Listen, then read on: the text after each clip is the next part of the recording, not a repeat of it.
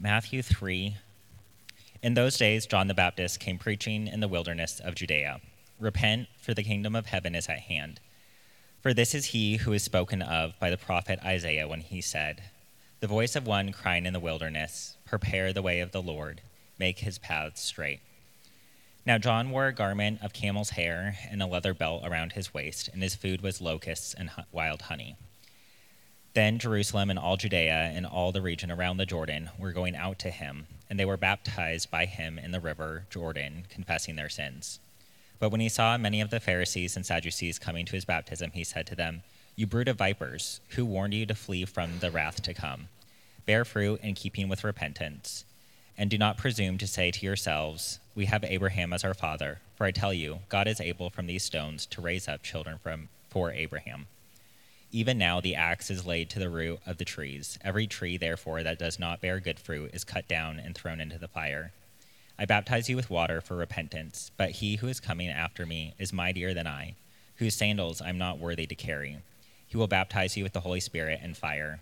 His winnowing fork is in his hand, and he will clear his threshing floor and gather his wheat into the barn, but the chaff he will burn with unquenchable fire.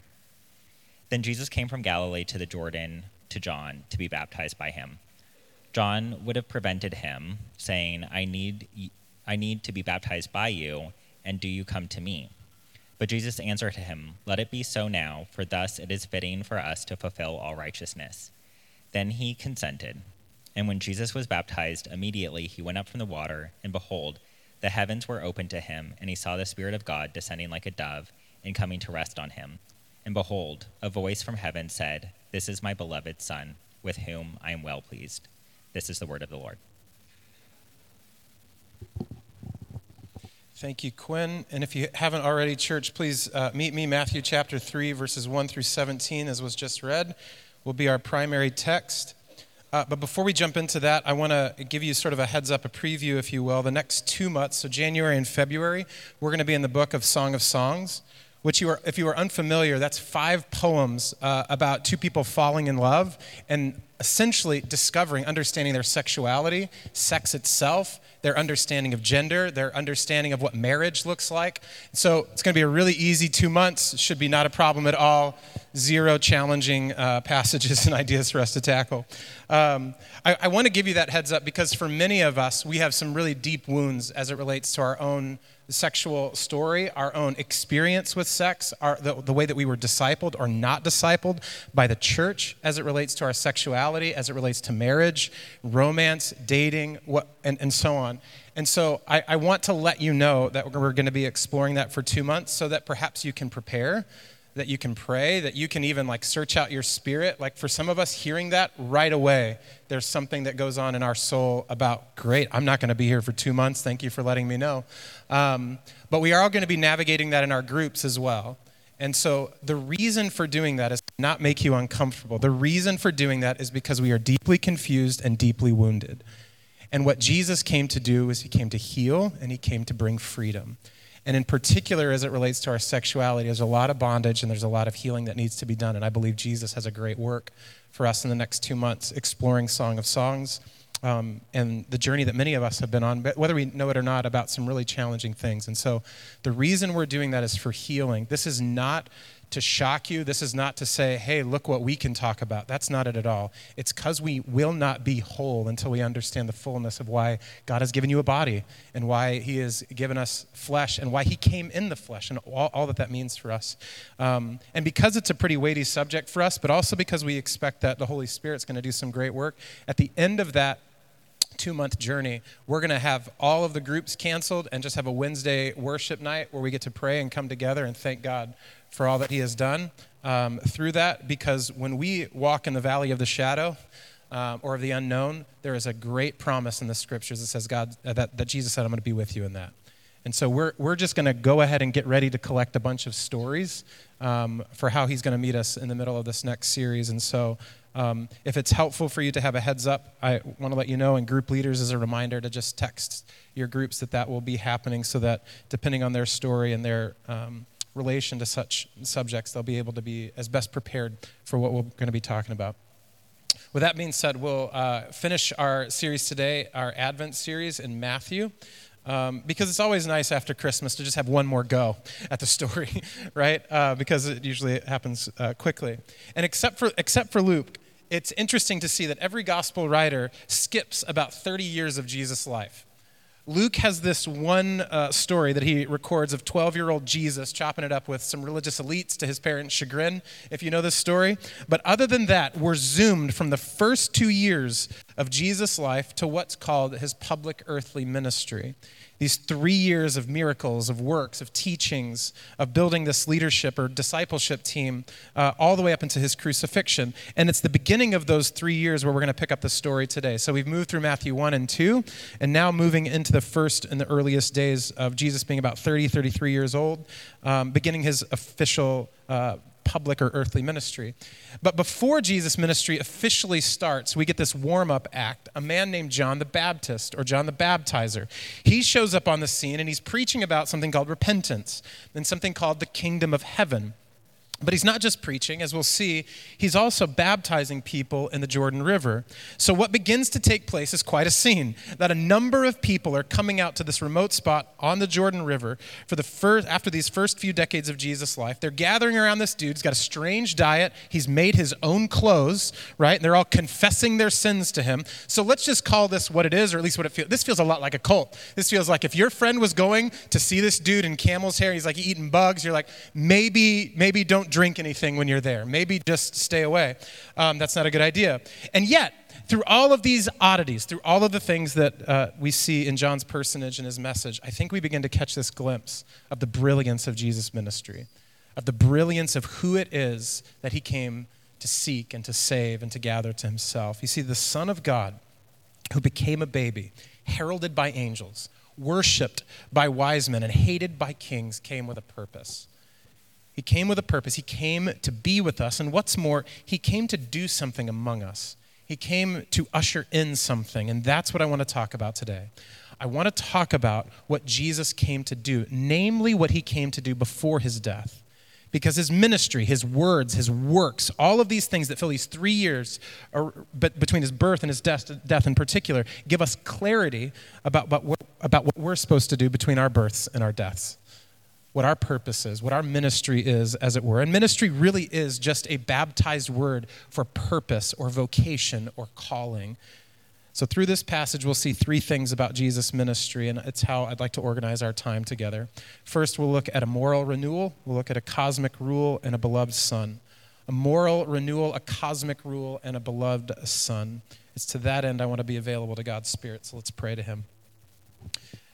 Heavenly Father, left to ourselves, these next words that we're going to read from your word, it's just going to feel like things that we got to go do to impress you. And yet by your Spirit, there's life in these pages. There's not obligation, there's joy and freedom. There's not fear, there's love. And so, Father, would you strip away our preconceived notions of what it is to follow the God of the Bible, so that we might actually hear your voice. See the person and work of your Son, who leads us, who loves us, who heals us and restores us. Father, we are a needy people. We've got hurt and pain we don't even know about. We can't name, we can't voice, and yet we say along with your disciples, where else are we going to go? You've got the words of eternal life. And so would you speak to us? You're so good to speak to us. And help us to listen and respond in faithfulness and joy, we pray in Jesus' name. Amen. So there are a few things that emerge from John's words, his actions here in this scene that give us clarity again about Jesus' ministry. And the first thing we see that John is talking about is repentance. He's preaching about repentance. Look again at verse 1 with me on into verse 3. Matthew records that in those days, John the Baptist came preaching in the wilderness of Judea, repent, for the kingdom of heaven is at hand. For this is he who had spoken, Matthew says, by the prophet Isaiah, when he said, the voice of one crying in the wilderness, prepare the way of the Lord, make his path straight. So John is preaching about repentance. Now, if you grew up in the church, you're probably familiar with that word, but if you didn't grow up in the church, you may not be. And even if you are familiar with it, the question really is, what in the world is repentance? What are we actually talking about? Well, Professor Craig Blomberg, who was actually my seminary professor, my Greek professor, he explains that repentance is in Greek, traditionally implied a change of mind or attitude. But under Old Testament influence, he goes on to say, it took on the sense of change of action as well. So repentance then, biblically speaking, within the consciousness of God's people, repentance is this holistic transformation. It's a change in what you think. It's a change in your disposition. It's a change in your behavior. And in order to fully understand, I think, what John is getting at, what he's talking about, I think it would be important to pull apart a lot of different ideas and words that often get conflated as it relates to repentance so that we can understand in our own spiritual imaginations what it is that we're called to here by John and subsequently by Jesus and his disciples. And we'll see they'll sort of build on each other. So let's pull a few things apart. First, we see that the Bible talks about sorrow over sin. Not only is there an entire book committed to understanding what it is to be sorrowful over sin, it's called Lamentations. Many of us learn to avoid that book like the plague, right, growing up in a modern American church. But that whole book teaches us about lament, but also the Apostle James instructs his readers to be wretched and mourn and weep over their sin. This is at the heart and really at the start of what godly transformation looks like, how it begins. We should be grieved by our sin in the same way that God is grieved over our sin. And we don't really learn this, do we? We learn to forgive and forget and to sort of move on as opposed to sitting in it. I do not like sitting in things. My wife will tell you whenever there is tension, I'm like, let's fix this right now. Don't sit in it, no space. We have to figure this out right now. I don't want to lament. I don't want to be sorrowful. I don't want to enter in. In fact, I think through lament, what we learn to do and what really is the challenge is we learn to share God's heart. We learn to feel the way that he feels about our sin, and that can be scary. But from our grief, when we learn to do that, the Bible teaches us to then forgive. And forgiveness is not merely the feeling of sorrow. Rather, as Yale professor Miroslav Volf explains, that to forgive means to release the condemned wrongdoer, not just from punishment, but from guilt. See, in our minds, he says, that we are to learn to detach the doer from the deed. Do you know how we know we haven't forgiven someone? Is we keep seeing them through the thing they did to us. That's the person who. In other words, what? We haven't detached the doer from the deed. What they did is who they are. What they did is who they are. And so forgiveness is pulling those things apart, saying what they did was wrong. But who they are is different from what they have done. See, we resist then, we learn in forgiveness to resist the impulse to see and to think of someone through the lens of their sin, just the same way that God has not done that anymore. That the Apostle Paul says to the church in Ephesus that we're to learn to be forgiving one another as God in Christ forgave you. See, through forgiveness, what we're doing is we're learning to see, to imagine, to share God's mind, to see the way he sees, to think the way that he thinks. And then from sorrow, remember we began with sorrow, lamenting over our sin, learning to forgive, to detach the doer from the deed. Then we can move on to repentance. To be sure, sometimes the fullness of forgiveness doesn't happen until some sort of change or process of repentance has begun. Sometimes it happens all at once. Sometimes sorrow and forgiveness and repentance all sort of come in the same moment, and other times they build on one another. Nevertheless, repentance can only come truly when our heart and our mind have begun to be reformed into the character of God. Begin to be transformed into the renewal of our minds. This is what leads to a true change in behavior. See, parents know kids can change their behavior real quick. You hold up a consequence, it is amazing. You threaten to take away video games, they're all of a sudden the holy of holies. You know what I mean? Like they will do whatever you want. But has their heart really changed? No. Believe it hasn't. It has. It has definitely not. You see, true repentance doesn't come without restructuring the soul. True repentance does not come without that soul being transformed. That's what John is getting at when he talks to the Pharisees and the Sadducees, the religious elites who would have been gathering, watching all of these people gather, watching all these people come to the Jordan River. John the Baptist turns to them. Look at verse 8, Matthew chapter 3, verse 8. He sort of turns to them as he's preaching about repentance.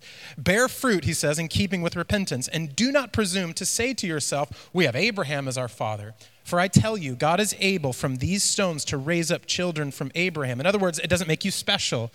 Even now, the axe is laid to the root of the tree. Every tree, therefore, that does not bear fruit is cut down and thrown into the fire. What's he saying?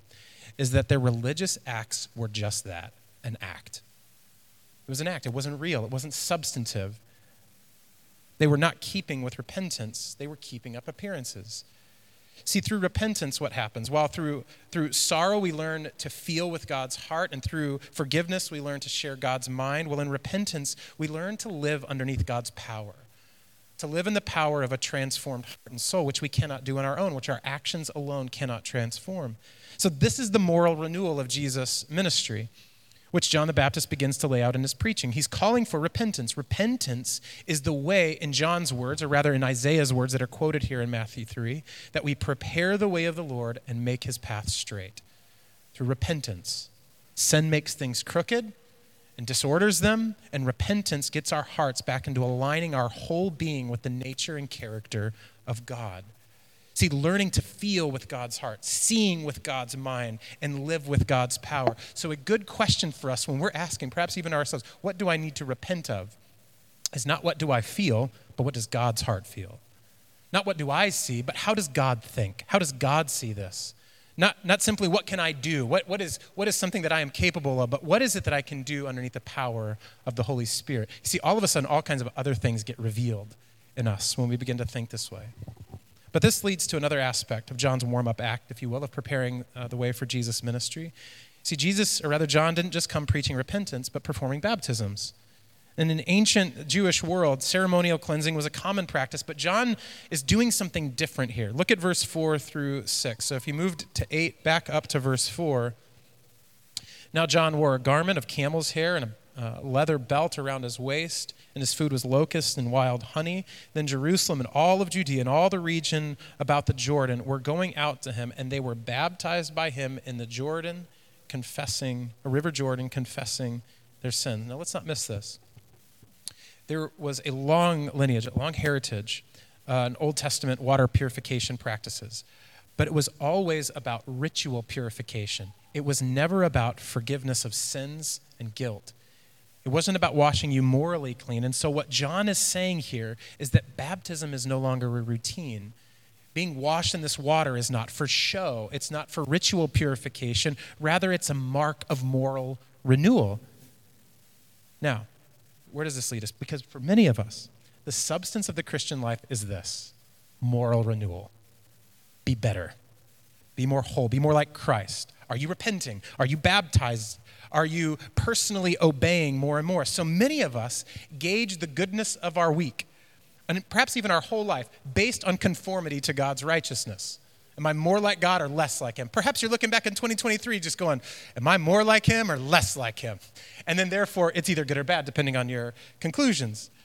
Thinking like his mind, feeling like his heart, living under his power. In fact, this is essentially the practice of conservative churches and denominations. They are built and even structured around practices of personal moral renewal as the litmus test of faithfulness, of genuine fruitfulness, and of divine favor.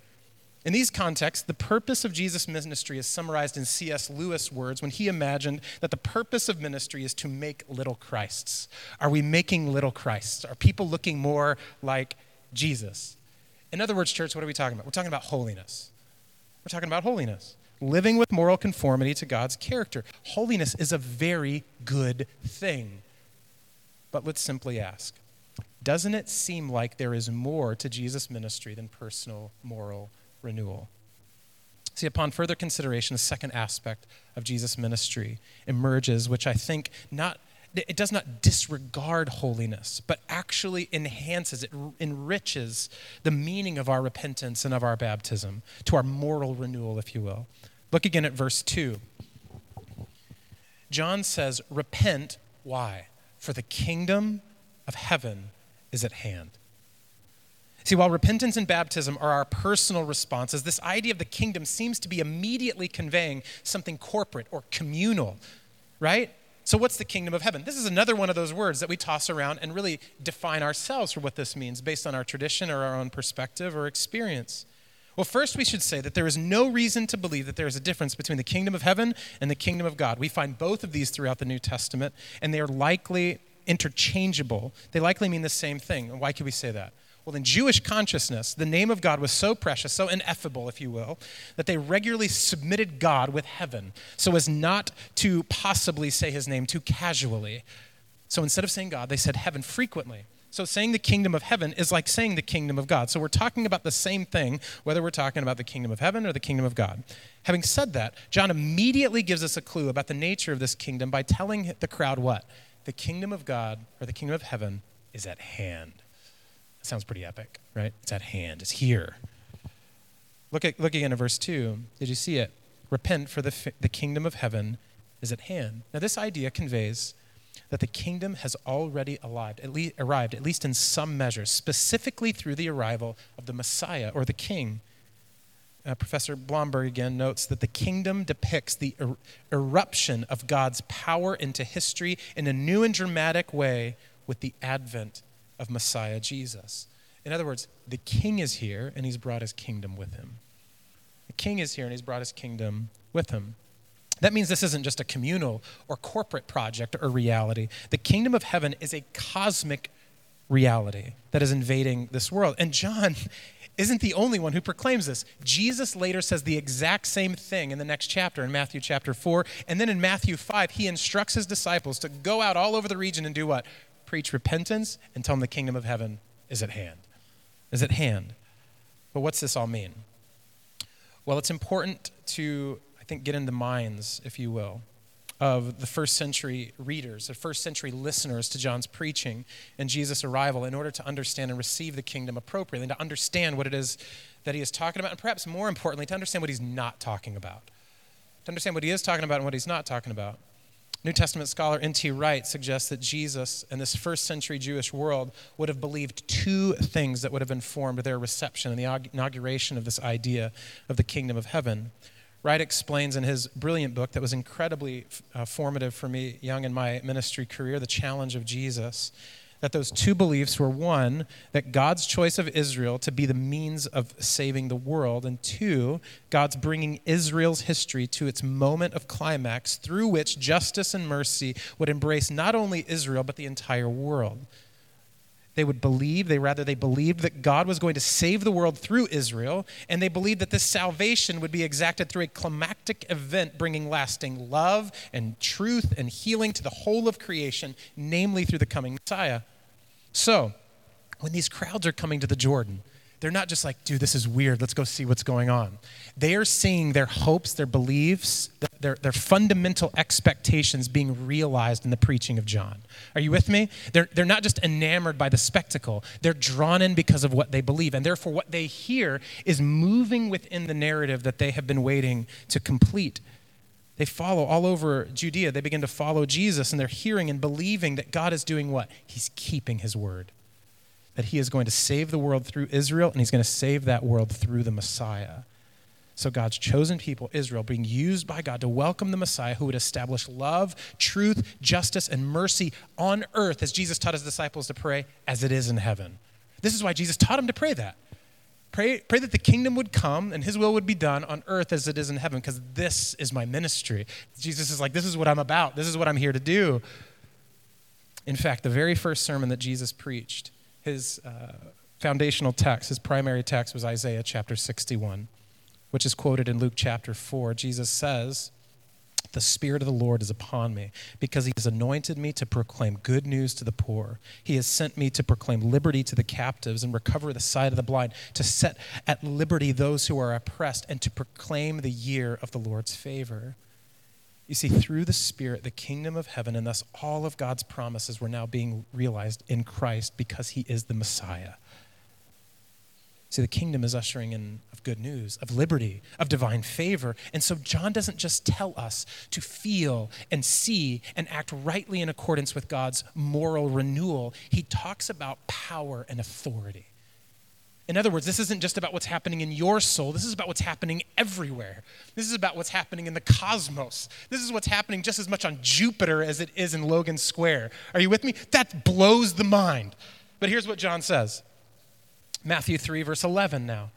He says, "I baptize you with water for repentance, but he who is coming after me is mightier than I, whose sandals I am not worthy to carry.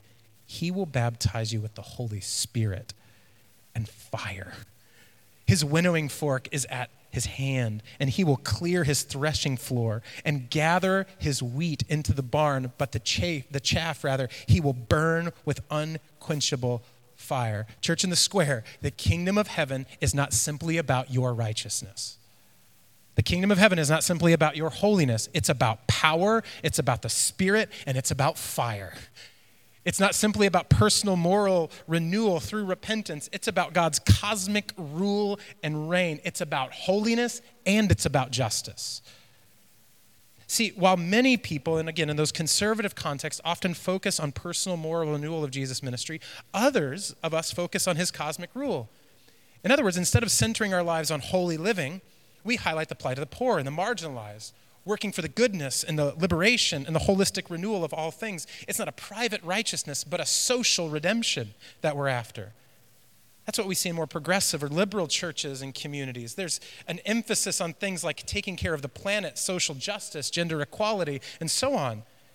This is why theologian James Cone writes that the kingdom, or rather the gospel of the kingdom, is an imminent reality, a powerful, liberating presence among the poor right now in their midst, building them up where they are torn down and propping them up on every leaning side. The gospel, he says, is found wherever poor people struggle for justice, fighting for their right to life, liberty, and the pursuit of happiness.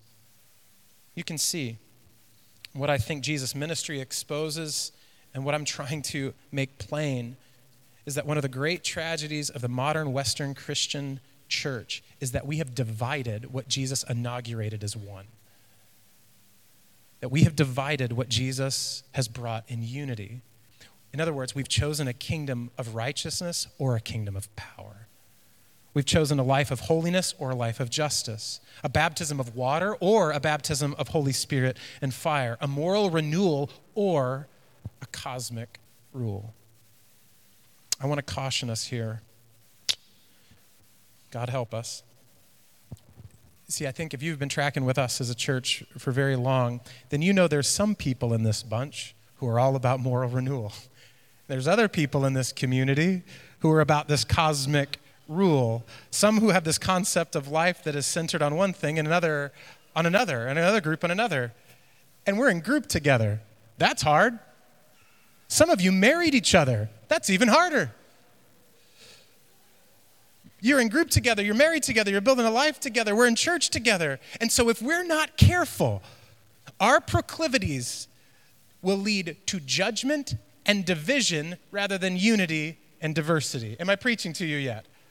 This is so easy. It's so easy to do and to believe even that we're doing what Jesus told us to do. Whenever we stand on that kind of principle, we need to stay curious and not judgmental.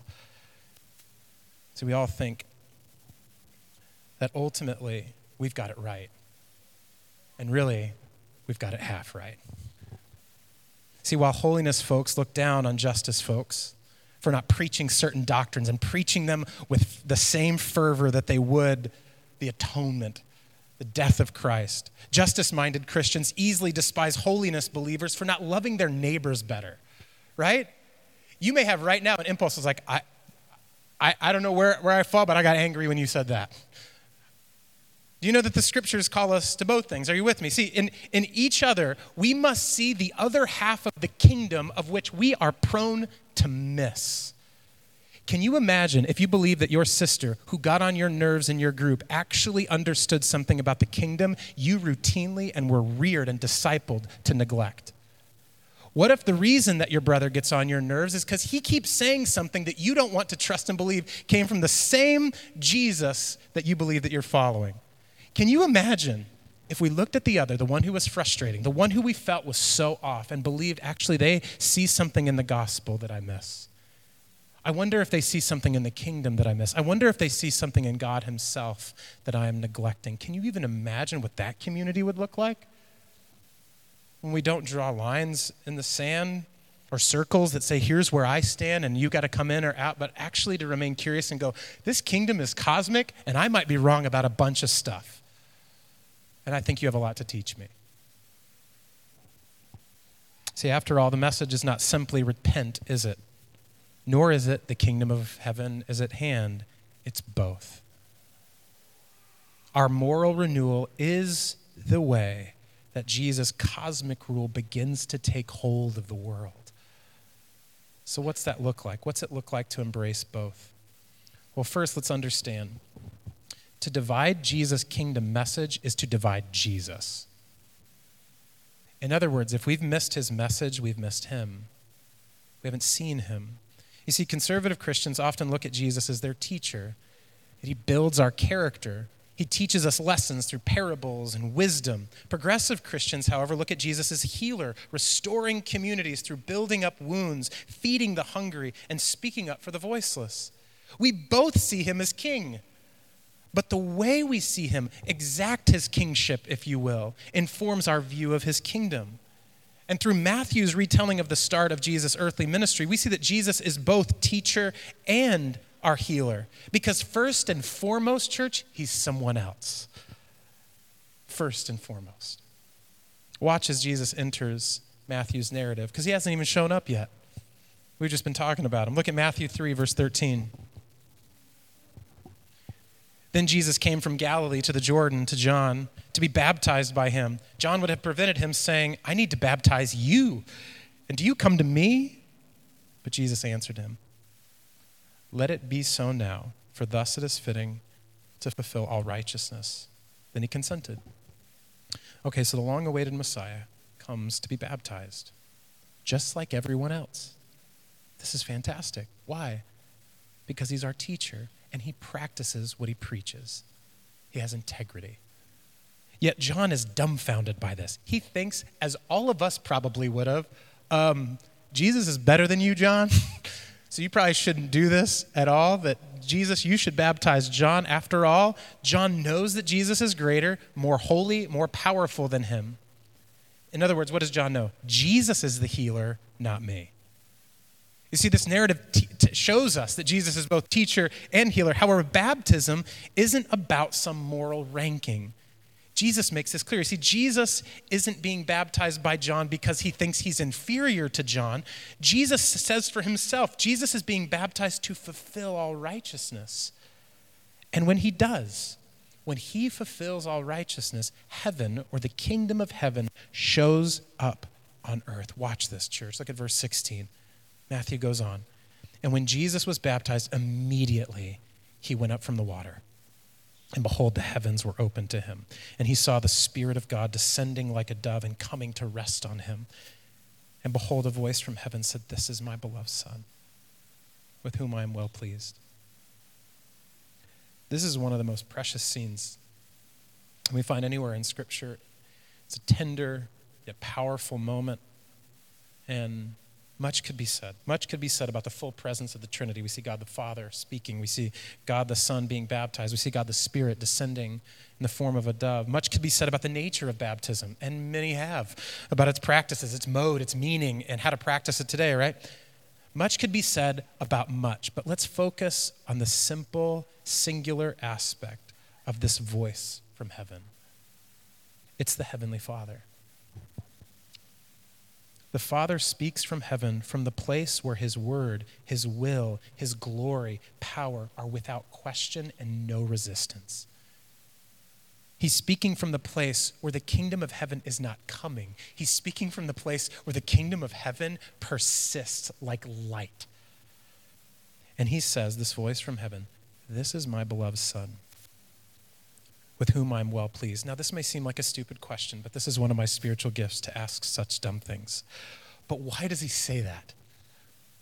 Why is the Father pleased with his Son? And why is he saying this now? Why is he saying at Jesus' baptism, at the start of his ministry? After all, let's just think about this. The kingdom has arrived, but it's not yet fully expressed. Jesus is actually just beginning his ministry. He hasn't raised the dead. He hasn't given sight to the blind. He hasn't fed thousands of people with 5 loaves and 2 fish. He hasn't graduated. He hasn't written any books. He hasn't hosted a podcast, right? He hasn't taken public office. Remember, except for Luke's gospel, there is one story between 2-year-old Jesus and 33-year-old Jesus. And it's of him talking to some old people about the things of God and running away from his parents. There's not a lot in there that you would go, that's my guy. That's my guy.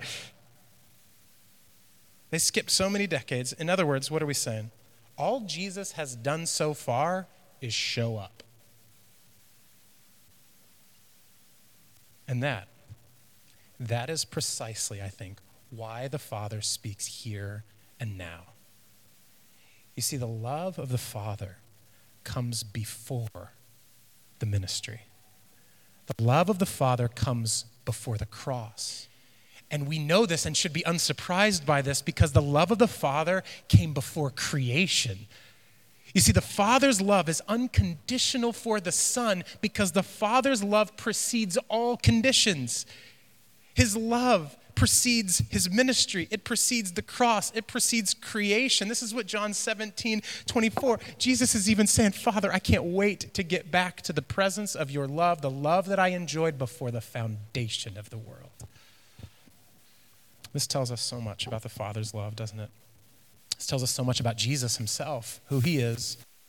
This also tells us a lot about the kingdom, the kind of kingdom that we often seek to divide that Jesus calls to be one. See, my brothers and sisters, my suspicion is that you're really tired. Just throwing it out there. One of the reasons is because of what we have done to the king, what we do to his kingdom. See, Jesus is our teacher and our healer because long before he was either of those things, he was the beloved Son. This is really fundamental. This means that whatever he teaches you, he teaches as a beloved Son. However he heals you as a beloved Son. He has always been the beloved Son. He has not always been teacher. He has not always been healer. Why? Because we weren't always. So there was no one to teach. There was no one to heal. There was no sin. There was no brokenness. There was no ignorance. And so something fundamentally that Jesus has been forever is the beloved Son. Therefore, out of everything he does it as a beloved Son. And it's when we see him as the beloved Son, when we see his ministry through this lens, we'll learn to see ourselves too as dearly loved children. See, because though we were made for God's family, it's our moral impurity, it's our cosmic negligence that created distance with our Father. See, our hearts are sick with sin. Our world is broken by death. Yet this beloved Son was born of a woman and died on a cross. And in doing so, Jesus made a way for our hearts to be renewed and for the cosmos to be healed. And between his birth and his death, his ministry makes all of this plain. And this is why I think we're tired.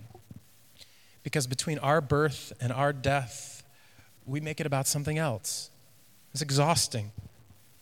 See, I want to suggest to you that Jesus' entire ministry is anchored in the reality that he is loved by his Father. Because it happens before his ministry. Can you imagine if everything you did was coming from, anchored in the fact that you were a loved daughter, that you were a loved son? It would transform everything. Because when Jesus is merely your teacher, you can't rest, can you? Why? Because there's always something new to learn.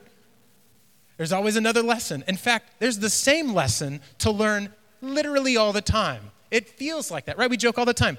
Every Sunday, we teach the same message. It just sounds a little different from a different passage. It's the same thing. There's always something new to learn when Jesus is merely our teacher. And when Jesus is just your healer, you can't rest either. Why? There's always more work to be done. There's always more wounds to bind up. There is always more justice to be achieved. This is why we're tired. We've divided the kingdom and we've divided the king. See, but when Jesus is the beloved Son, first, foremost, and forever, we can rest because the intimacy, the favor, the love which he enjoyed forever with his Father, he extends to us with the same unconditional preceding love by which he received it. In other words, the Father loves you before you are useful to him. The Father loves you before you learn all his lessons. The Father loves you before you make the world a better place, before you make sure everything and everyone knows exactly the truth or is fed or is filled or is no longer hungry, is no longer cold, right? Those are all brilliant and beautiful things, but he loves you already. You need not do anything to earn his affection because Jesus needed to do nothing to earn his affection. See, the voice of heaven now, church, speaks over you. I wonder if you believe it. This is my beloved daughter. With her, I'm really pleased. Can you believe that? If he's just your teacher, it's like, I'll be pleased if you get this lesson, right? If he's just your healer, I'll believe this once I'm healed.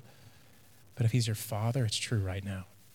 This is my beloved son with whom I'm really pleased and I love. Before creation, before the cross, you are loved. When we rest in this love like children, Jesus says that's the kingdom of heaven. We learn to seek his kingdom out of joy, not obligation. We learn to rest. When we learn to rest, we learn to seek righteousness out of love and not fear.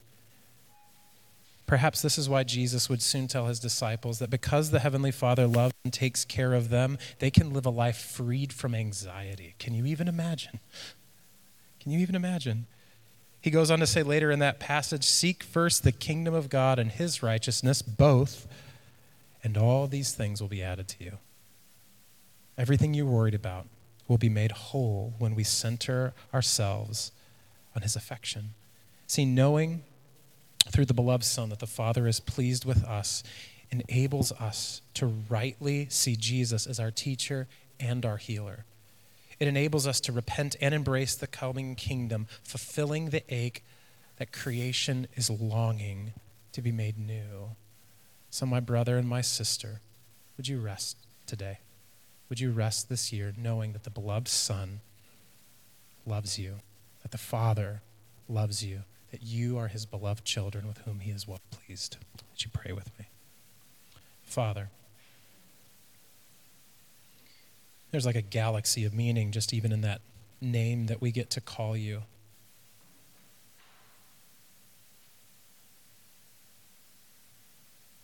That you're the one who rules and reigns over all things, and yet you are the one who is closer than a brother, than a friend.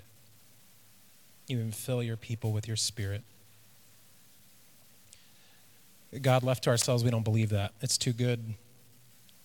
We're constantly drawn back to the fact that we got to learn the lessons and we've got to heal the world before you would speak such favor over us. So would you transform our souls? Would you restructure our hearts to be grounded in this grace, to be grounded in this truth, to rest? I pray, Father, for my brothers and my sisters that they would rest, and that from that disposition of being beloved, that they would become more like Christ, and that we would see your kingdom come and your will be done in Chicago as it is in heaven. We ask in Jesus' name, amen.